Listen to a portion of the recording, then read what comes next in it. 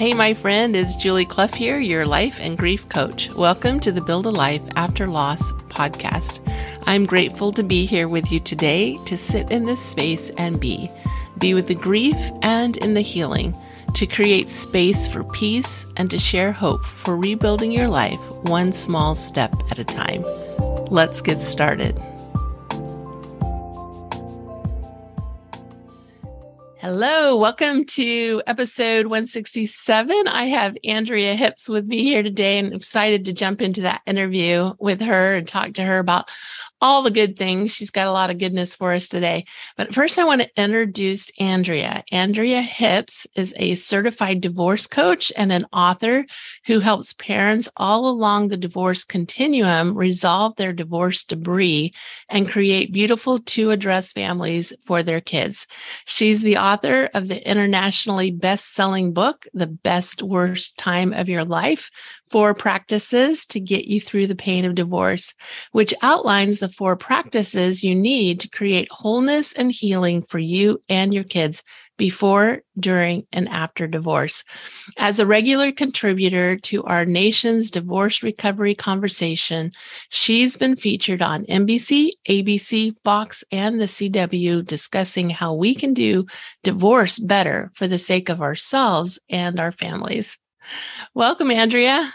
Thank you. I love being here and I love seeing your face. I love seeing your face too. Andrea and I met as we were working on her divorce summit that's coming up, and which one reason why I invited her to come on today and share some of her story and some of her experiences and give us all the good stuff. I love the title of your book, The Best Worst Time of Your Life. That's how a lot of people describe it with divorce on the back end. They certainly don't describe it that way when they're in the middle of it, but on the back end, they're like, you know what, that was awful. And I really like who I've become now. I'm sad that it took divorce to become that person. Isn't that the truth? I have often thought about that. When I went through my divorce many years ago, and I could have used an Andrea during that myself. And I definitely on the other side of that, I was like, wow, why did I have to wait so long to discover myself? It's just weird to me. And it continues to be weird to me that pain is typically the preferred invitation of the world to get us to go to the places we needed to go to tidy up the areas we weren't willing to look at. Yeah, it's so true. What brought you to this work of being a divorce coach? Yeah, I went through my own divorce over a decade ago. And when I was going through it, I felt very uninspired by the people around me who were divorced. I felt like people had a lot of lingering bitterness. I felt like they had a lot of unresolved storylines. It felt tense and it felt uncomfortable. And I didn't want to end up in a space where I had that to be my narrative for the rest of my life. And so I started working really hard at what would it take to end up somewhere very, very different. And it took a whole lot.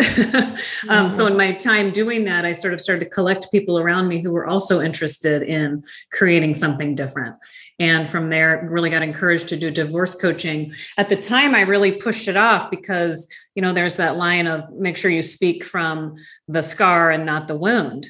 And I felt that I still had quite a few wounds, quite a few things that weren't sort of worked out. I was still learning how to be the hero of my own story. I wasn't ready to be a guide to someone else's hero story.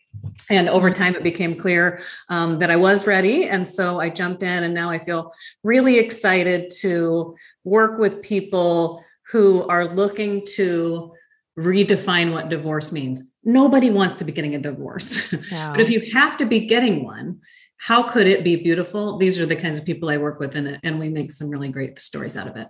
That's awesome. As you were talking about, the bitterness and the kind of leftover pain that's in the story, it's almost like if we don't do the work of resolving those pain points, then we live our life from this space of what went wrong instead of what are the possibilities for the future.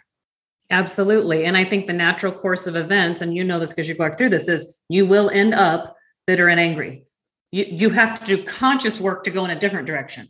You probably started out, I want to have an amicable divorce. Or if you didn't want the divorce, well, if we're going to have one, I want it to try to be amicable. Everybody starts there. Newsflash. Nobody starts out and says, let's just torch the whole thing and make it really hard on everybody. People say, let's just be rational. Let's be reasonable. I just want what the law, will that I'm entitled to under the law.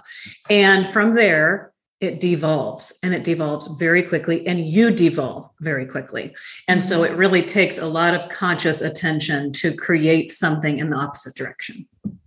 It does. And that's true of just life in general. Yeah. Our brains just naturally gravitate to the negative, to the pain points, and when we have all those pain points in our past, which divorce is this huge experience, because a lot of times it's a lot of pain points that lead up to this big pain point of a divorce. And so it's really easy to get stuck in that mire of, and it goes into this place of everything has gone wrong.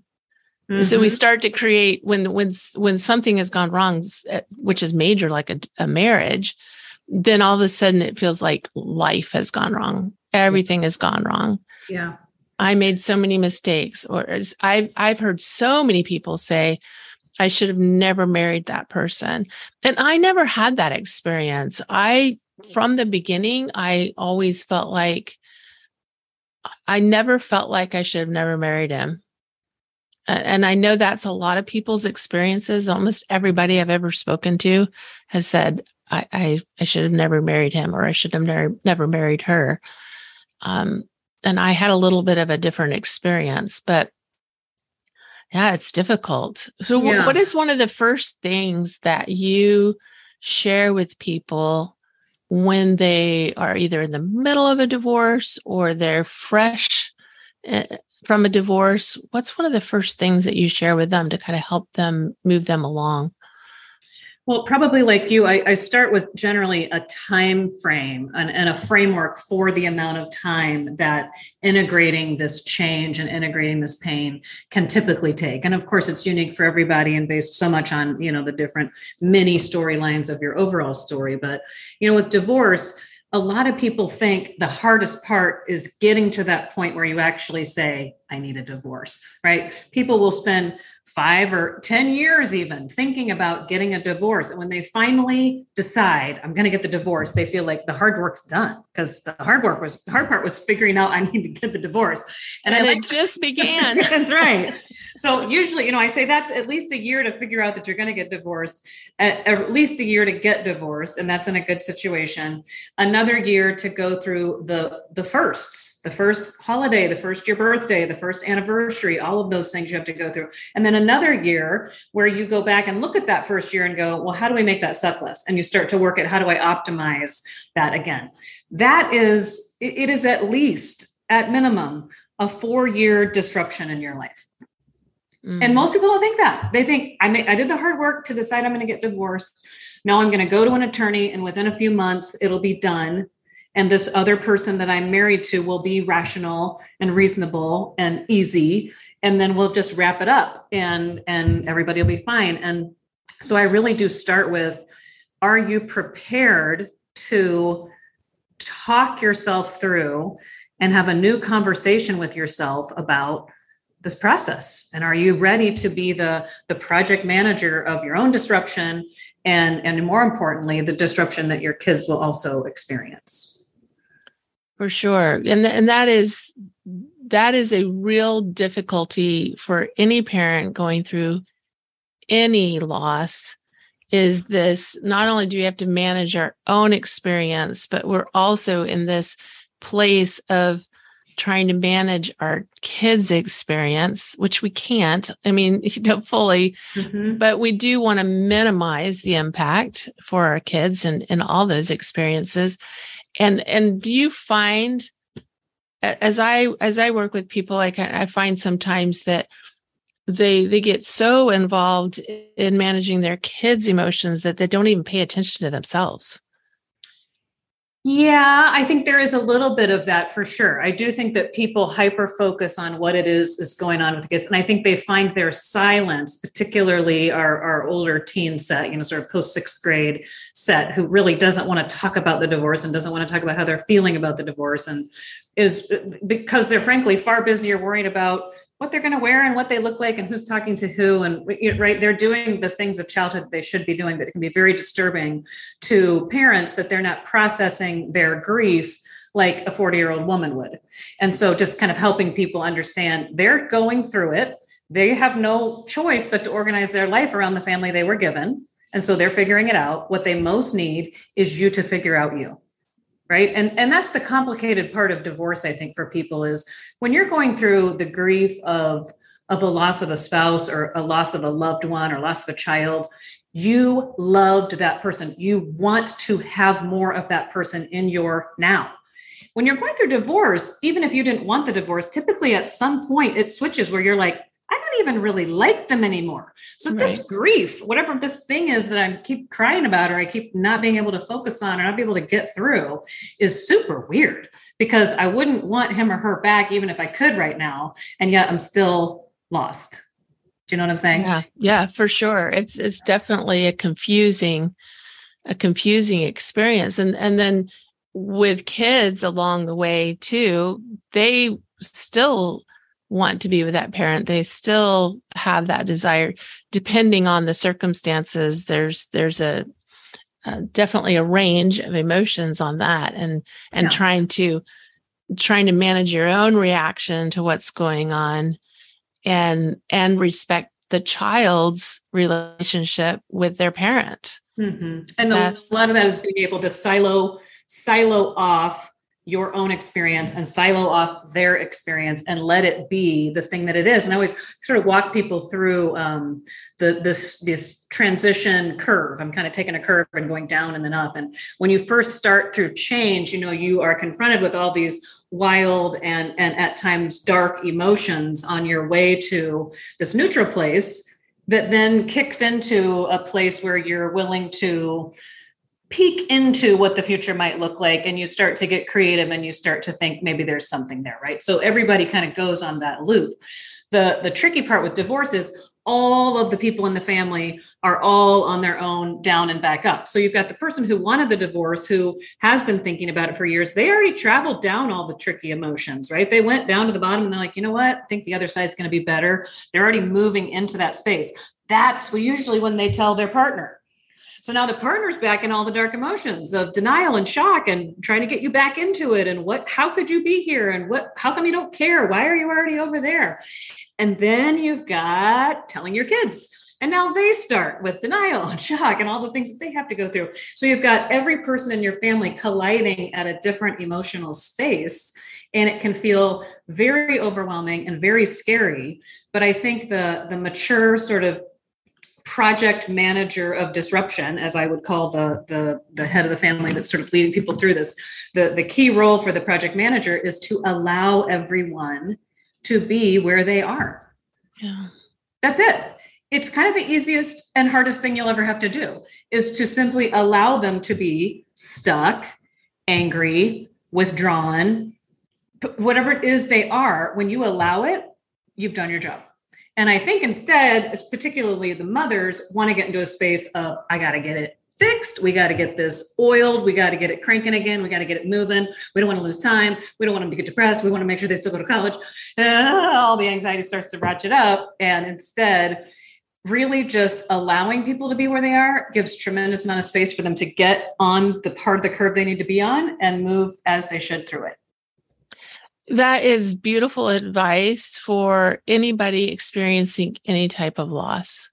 When there's multiple people involved, which there always are, right? Whether it's divorce or death or any other type of loss, there's always more than one person involved, and everyone's going to be on their own journey, and we have to allow everyone their process. And I think that's really challenging for us as human beings. We want to, and we see the effects of that when we have people telling us if we're the person, if, you're experiencing the loss, and then you have people telling you it's time to move on, or it's you just got to carry this, so just buckle up and be okay now. And that's not helpful either, because they're not allowing our process. And we get to do the same thing for other people. We get to allow people their process. I love that. Yeah. But what's hard about that, though, is we've decided the best and highest way to process is to talk and to cry. Mm-hmm. And if the person we are with is not talking and crying, we discount that process as not the one you're supposed to be on. And so I think that's particularly hard when we're looking at teens who aren't interested in crying with you, who are a lot of times not even interested in processing with you. And we go, well, then they're not doing it. And they are doing it. And they might be processing it inside of themselves, and they might be processing it with a friend. And thank God you hired the therapist, and they might be processing with them. But when you get one-dimensional about what you think grief should look like for a human being, or what someone moving through a big transition ought to be doing, you've really got yourself in a rough spot, and you're going to mostly just be disappointed that they're never doing the thing that you thought they should be doing, or doing the thing that frankly just worked for you and doesn't necessarily work for them. For sure. And amen, because it's really about that visibility. So when we see people doing something, then we think that they're the ones that are actually processing it. But if we don't see it, if it's not visible, then it's discounted. It doesn't actually exist. Yeah. But that's not reality. But then you have to kind of call your own bluff, because let's say you have the kid who is sort of moving along and sort of doing things, but not crying or talking to you about it. Then all of a sudden they start crying and they start talking to you about it. Then you're like, oh my gosh, they're crying too much, and they're talking about it way too much, and they're way too focused on it. Right. So you don't even realize you don't want the thing that you don't have and you don't want the thing you do have. So it's complicated all around, and having grace for yourself and the fact that everybody's on this different course is really important.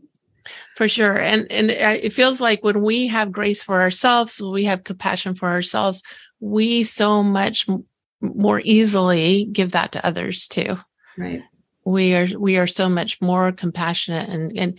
And speaking of grace, something you said earlier about expecting the ex to be rational. And I think we do that to ourselves too. Like, we start out with this process and we go, okay, this is the way it's going to go. And there's no way that it goes smoothly without a lot of heightened emotion. And with heightened emotion comes heightened reaction. And so, how can someone who has gone through, like they've gone through that first year of the divorce happening, and then they've gone through that year of first, and then they're looking back and they're just like, now they're upset with themselves that they didn't handle it better. Yeah. Regret is a beautiful thing, right? Mm-hmm. Mm-hmm. There's a really great novel. I don't know if you've read it. It came out, I think, a couple of years ago, called Midnight Library. I think Bruce Haig wrote it. Matthew Haig wrote it. And it's a fictional story, but it's basically you go into a library, and each of the books in the library is a version of your life that you didn't live. And so you can pick one out. And this is the version where you didn't marry him. And this is the version where you didn't go to that school. And this is the version where you took that job, or this is the version where you quit that job. Because we think in our minds, I want to have that life, but I want to cherry pick out or put back in a singular thing that would make it better or worse. But what it shows in all of these books, and this doesn't spoil the book if you want to go read it, is everything changes when one thing changes. Exactly. You didn't marry him, but your mom died. Yeah, you quit the job, but you also didn't get the better job. Like everything is always shifting. And so I think for people to understand that at all times, asking yourself, am I doing my best? Even if my best looks like a pile of poo right now, it is my best. And being able to tell yourself, that's the best I could do with what I knew at that point. And now I'm at this point. And that might mean I have some course correction to do. That might mean I have some apologizing to do. That might mean I have some reading to do. Whatever it is you're waking up to, its purpose is not to send you backward into regret. Its purpose is to fuel you. That's the best way we can deal with regret, right? That's what studies show. When you address your regret through future forward action. So really taking that and going, well, what now? Now that I do know that, I can't go back there, but what do I do now to start to make more beautiful the thing that is ahead of me, is what I would suggest. And that is huge self-awareness and just being real with ourselves, being compassionate for where we were, recognizing that we were always doing the best that we could in the moment with what we had. And I love that you're talking about Midnight Library, talking about that book, because I say all the time, like we make decisions based on our best guess of the outcome. And when that outcome doesn't come out the way we think it should, then we go back to the other 2 or 3 choices that we had and say, oh, I should have done this. But the reality is the outcome that we had planned for that thing is not going to be the same as what we thought it was going to be either. So yeah, we're always just doing the best we can. Absolutely. Absolutely. Yeah. And I think trying to become the kind of person who, like, I have teenagers, and one of the things that I'm always trying to ask myself is, am I raising them to be people who can encounter disruption with a healthy perspective? Can they have all of the cards thrown up and understand that they will figure out how to put them back together? And it's not like I'm trying to introduce disruption to like test them, right? But do I let them know the normal course of events is not that you get on this you click into some gear and it just like kind of sends you through that. You remember that old cartoon, The Jetsons, where they just went through and their hair got done and then their teeth got brushed and everything was kind of done. You don't get on this like little ride where everything's smooth and then like, oh no, there was a bump. It's bumps. If you get a smooth section, deeply enjoy it, because you know what's coming next? A bump. Mm-hmm. And when you're in the bump, do you know what you need to know? It's temporary. There's a smooth section coming again. And I think once we can get used to, I think Richard Rohr calls it this descent ascent type of life, where we're really starting to not expect that we're always at the ascent, but that we are a people of both, and that we have more capacity for both when we don't resist the fact that we think we shouldn't be going into the descent that we get it periodically. Yeah. Yeah. So important. Yeah. And that really creates, for kids to understand that, it creates some resilience in them. It creates that ability to ride the bumps and not feel like the whole world has fallen apart and that it's never going to get any better. And it's just unfortunate, though, that it's always these incredible experiences come on the back end of bumps. And that's an interesting conversation. And I have that with my kids sometimes, like, this is so awesome because it used to not be. This is so incredible because remember when it wasn't. This incredible is higher. Not because we want to have the bumps and we want to have the disruption, but because this is humanity. So then we don't get so startled when we have a down. And we don't start thinking things like, I screwed up and my life should end and things like that. We just go, here I am again, and I'll be here again and again and again and again and again. Mm-hmm. Yeah, those things that we learn with experience, but that our kids need to understand at some level, even without the perspective of years. Right. Yes. Yeah. You're in your first of many bumps. Yeah. Yeah. We're in the triple and quadruple digits for it. Exactly. Mm-hmm. Yeah. So good. So tell us a little bit about this summit and what people can expect, what you're, just tell us some of the highlights we want to hear. Yeah, this is my third Divorce Differently Summit. And I really, I had a moment one time when I was Googling the word acceptance. That was like my thing with divorce. I just, like, if I could just accept it, then all this nonsense would be over. And I remember one night I stumbled on somebody who did a whole lot of writing on that and a whole lot of speaking. And I just basically devoured everything that he put out on the internet one night. And I have a goal of exposing people to their next person that they need for the next chunk of their divorce. Obviously, I'm not the speaker everybody needs.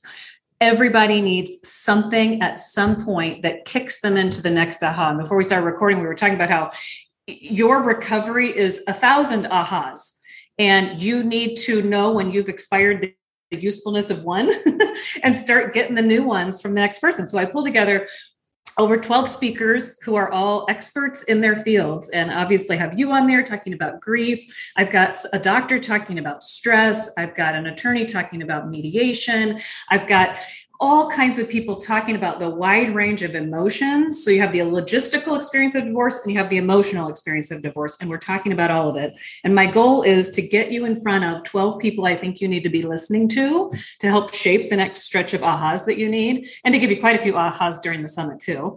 And then to also get you started thinking about how to divorce differently, because you will only divorce differently if you choose to divorce differently. Your partner or soon to be former partner does not need to participate in order for you to divorce differently. And so we're just talking about some of the concepts that people sometimes don't address until way after their divorce. Like, how do I manage my rage? How do I deal with the bravery of telling people that this is happening in my life? And how do I sort of embrace and sustain myself through 3 or 4 years of disruption in my physical body? What do I do to take care of myself? So it's a love letter to anyone who is thinking about divorce or in the middle of divorce, or frankly, coming out of divorce. Some of those logistical things may be resolved for you, but I know the emotional things are still untied.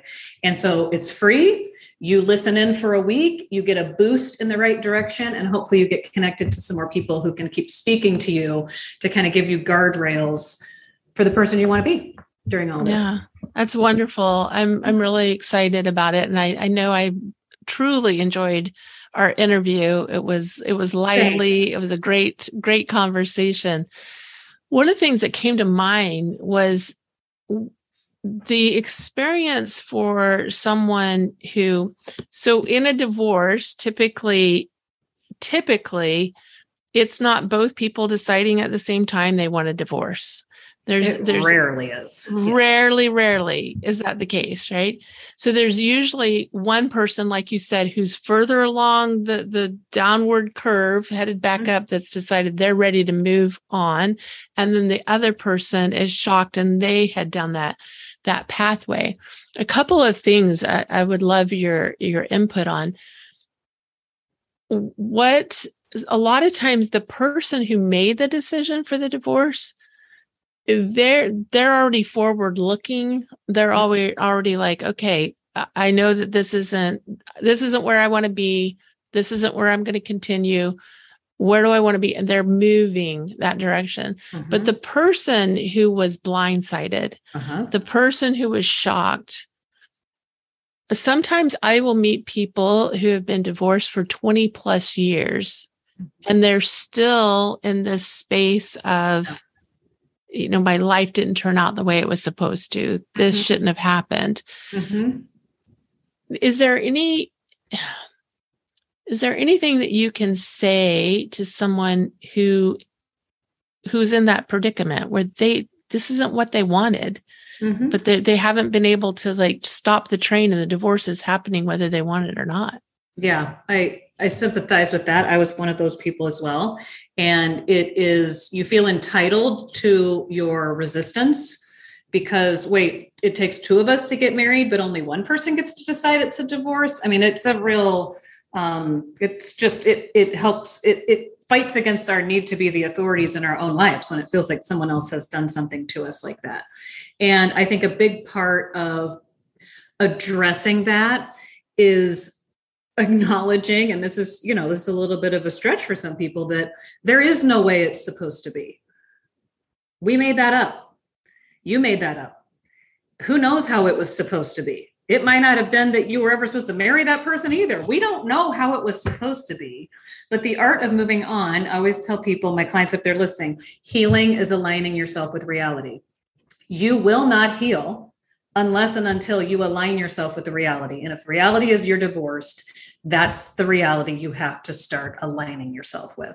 It takes far more energy for you to resist that reality than it does to get in the river and start floating in the direction the current is going. And to start, honestly, I think one of the things I would suggest is the first definition of forgiveness that I worked with and that I sometimes give to my clients to work with is forgiveness just means letting him or her get away with it. They're going to get away with it.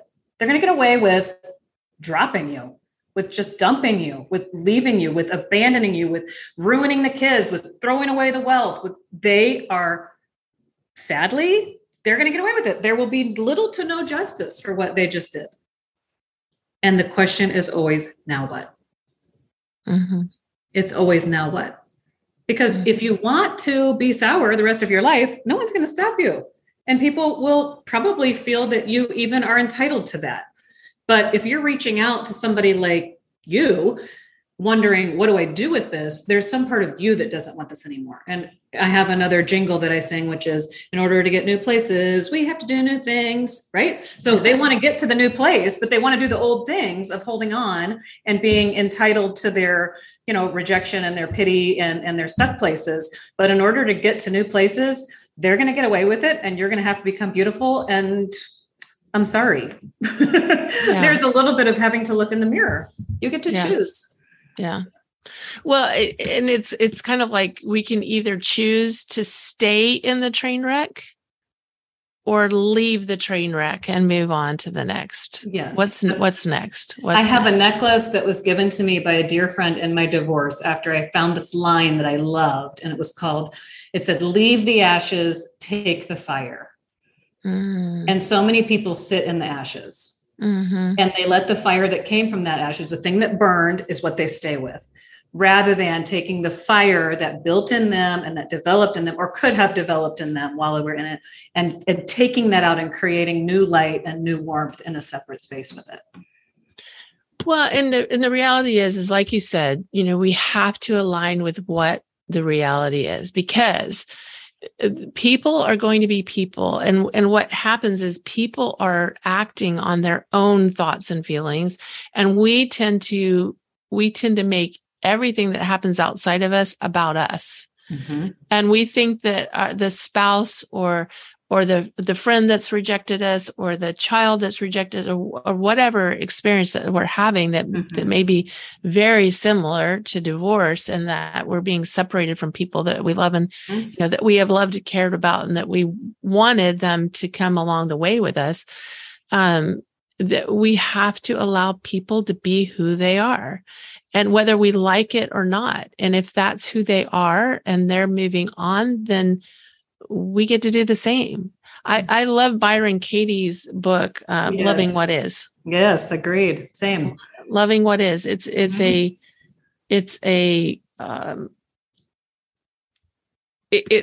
actually all about this idea of aligning with reality. Exactly. Yeah. And asking yourself, what is really true? And I feel like what she does a great job of calling it out is, what's the story you're telling yourself? And chances are, it isn't entirely true.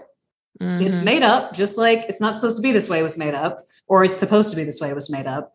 And I feel like her invitation is really into, how do I come up with the most neutral reality possible, and then start deciding the story to put on top of that. I read that a couple of years into my divorce, and I couldn't digest it at that time. It required too much of me. But a few years later, maybe even 6-7 years later, when I read it, I was, boom, ready for it. And what she asked me to do, and what she asked me to walk back and to really check myself in the way I was thinking, was totally revolutionary. Highly recommend the book. Mm-hmm, absolutely. But that resistance is real. And we have to be in that place of resistance for a time. And it's like you said, that the 1,000 ahas that get us from point A to point B where we want to be, that's the pathway. We have these ahas until finally we're like, oh, now I'm aligned with what is. I hear people say all the time, parents should never bury their children. Mm-hmm. And I've buried 2 children, and that thought, parents should never bury their children, that is all about resistance. Mm-hmm. Because reality is, parents do bury their children. As sad as it is, as hard as it is, it happens. Mm-hmm. The losses that we experience in life, the supposed to's, the never should have happened, all those things are not helping us in any way. But I agree with you. I think that there's a point at which we are open to that concept of what is, and now what? Yeah. And I think part of what you're describing there too is that impulsiveness to say it's just not fair. And I always tell people that fair is the F word of divorce, and it's likely the F word probably of grief in general. Is it something I'm willing to accept and start working with? That's the better question. It isn't fair. Nothing's ever fair. There is literally nothing fair that's happening anywhere. That wasn't a thing that we were promised either. And in order to get it, you'd probably have to give up some things that were not fair and were an advantage to you in order to give fairness to somebody else. So don't go looking for fair. Look for acceptable. Look for how, if I did work with this today, what would working with it look like? I'm always encouraging my clients to say, the girl who does have it figured out, what does she know that I haven't figured out yet? And then you start thinking like the person you know you need to become instead of being a bully to the person that you are now. Yeah. What's your, and I know this is maybe a long answer, but just if someone is experiencing a lot of emotion around a divorce or any other loss experience that they're having right now, what are some of your tips or techniques that you give your clients to help them to down regulate those, heightened emotions, to help them kind of get back connected with themselves? What are some of your thoughts around that?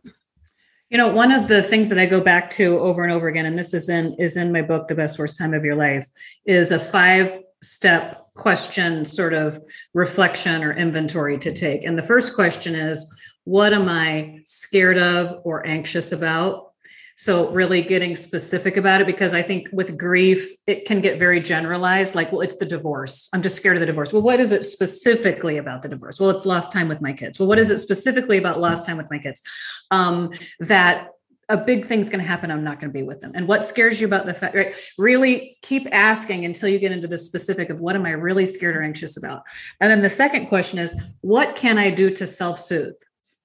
Meaning, self-soothing is something that is going to have positive outcomes for you for at least 24 hours after you do it. So self-soothing is not drinking a bottle of wine. That is a form of soothing, but it is not going to give you positive outcomes 24 hours later, right? So be asking yourself, what is it unique to me that I would enjoy that would create a soothing experience for me about this?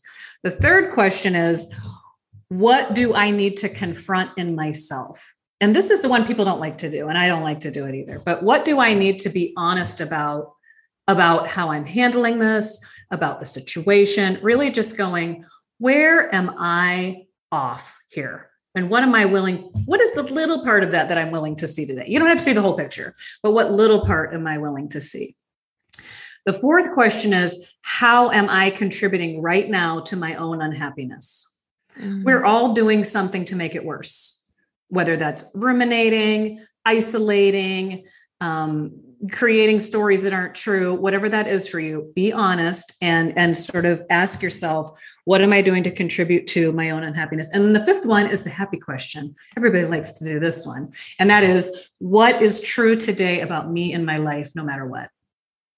Because we need to know, even though I've hit a bump and I'm scared about this, and I'm going to try to soothe it, and I'm going to try to be honest with myself, and I'm going to try to stop doing things that make it worse for myself. I need to know what's true about myself so that I can lean into the goodness of that and not always be down on myself for having yet another emotional experience. Darn you for having an emotional experience over a very important loss. Give yourself a break. You're going to have them, but you need to have a protocol. And this is sort of the collect yourself protocol, right? There's the fight or flight is countered by the pause and plan. And this is the pause and plan kind of protocol that I want people to be getting used to doing. That's awesome. Thank you. Yeah. Well, as we wrap up this interview, is there any last thing that you would like to share? And then we're going to have you share where people can get connected with you, how they can get on the get the information about the summit. But what other tip or experience or advice would you like to share? I love your 5 questions. That's amazing. Yeah. The other thing I would offer is a lot of people going through divorce and through high periods of grief have a very difficult time sleeping. And I also had that experience. It was very hard to get sleep at the right hours of the day and would wake up in the middle of the night or would wake up super early. And one of the things that has been very successful for me and also for my clients is the practice of yoga nidra, Nidra. And it is not yoga that you have to put any kind of sports bra on for. It is yoga that you do while lying on your back, not moving. You don't move a single part of your body to do yoga nidra. And if you just search it on the internet, you'll find 15, 20-minute meditations. And what they do is they usher you into a space that is between wakefulness and sleeping. And it can be restorative as a nap, or it can be an introduction into deep sleep. And it has gotten many of my clients through that 2 a.m. wake up. And I highly encourage people to connect with that rather than getting up at 2 a.m. and starting to try to go through these questions. You need rest. And I know you're not getting enough. And that's a great way to get yourself into it. That is great advice, because sleep is definitely interrupted when we're having emotionally heightened experiences. Yeah. It's a huge thing. And then the more sleep gets interrupted, the less we have control of our emotions. Yes, exactly. And it's a spiral. Exactly. So the best thing we can do is to try to give as much support to that as we can. And I just, again, like I said, have had a lot of success with that practice. That's awesome.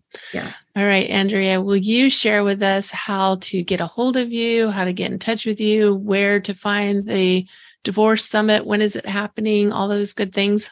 Yes, it's easiest to find everything about me at AndreaHippsDivorceCoach.com. My last name is spelled HIPPS, AndreaHippsDivorceCoach.com. A little box will pop up when you go to it. It's asking you if you want to register. You can just follow that and you will be set to go. It starts September 12th. But if you're listening to this far past September 12th, no worries. You can still get access to it. Just click back on my website and I will have a way for you to still access it. September 12th is when it's live and when it's free. So that's why I want you to be on it. After that, there'll be a little charge for it. So what you can do is sign up on my website. If you're interested in having another voice in your head around how to divorce differently or how to manage yourself through divorce, please follow me on social media. I give out tons and tons and tons of free advice. I'm Andrea Hipps Divorce Coach on Instagram. I am Andrea Hipps Divorce Coach on Facebook, and I am Andrea Hipps Divorce Coach on LinkedIn, if you're one of those people. So stay connected to me and I will help you. If you get on my mailing list through the summit, I will also be sending things out to you. Just today, I did a post on the tasks of mourning, MOU, mourning. And we talked about the step 1 was grieving the loss. Step 2 was reorganizing your life now that there is a space. And the third step is sharing sorrow with peace. And that's a lot of what I'm helping people do. You do not get over your divorce. It surfaces at different times what that loss was. I'm sure it does for you. It doesn't knock you down into bed for 2 days anymore, but it hits you in some meaningful way that happened and that it hurt. And so how do we just learn to live with and incorporate and integrate really beautifully this tragic experience into our lives and into our understandings of ourselves? Yeah. Amazing. Yeah. Well, it's a pleasure having you here. So grateful you came to share your gold nuggets with us today and your goodness. And we appreciate you. Thank you. Thank you. And I just am so blessed to have crossed paths with you in this little universe. And I am so grateful for all the work that you do for people who are going through grief. And I just trust you with everyone who's important to me. So thank you for that. Oh, thank you, Andrea. I really appreciate that. All right. Thanks for listening today. Remember, I love you. I believe in you, and we'll see you next week. Bye.